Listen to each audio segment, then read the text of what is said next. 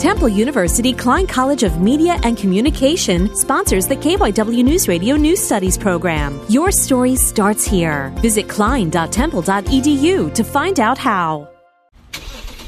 Great Valley High School TV studio director Kevin Fitzpatrick rented a simulator during homecoming night to raise awareness of distracted driving. Fitzpatrick explains the dangers that distracted driving causes among teens. A statistic that I read said that 11 teenagers die every day in distracted driving accidents. Teens participated by driving on a virtual course, while Fitzpatrick stood on the side to distract them. If we can prevent that with knowledge, with education, that will just make everybody on the road safer drivers. Chris Credden, Great Valley High School.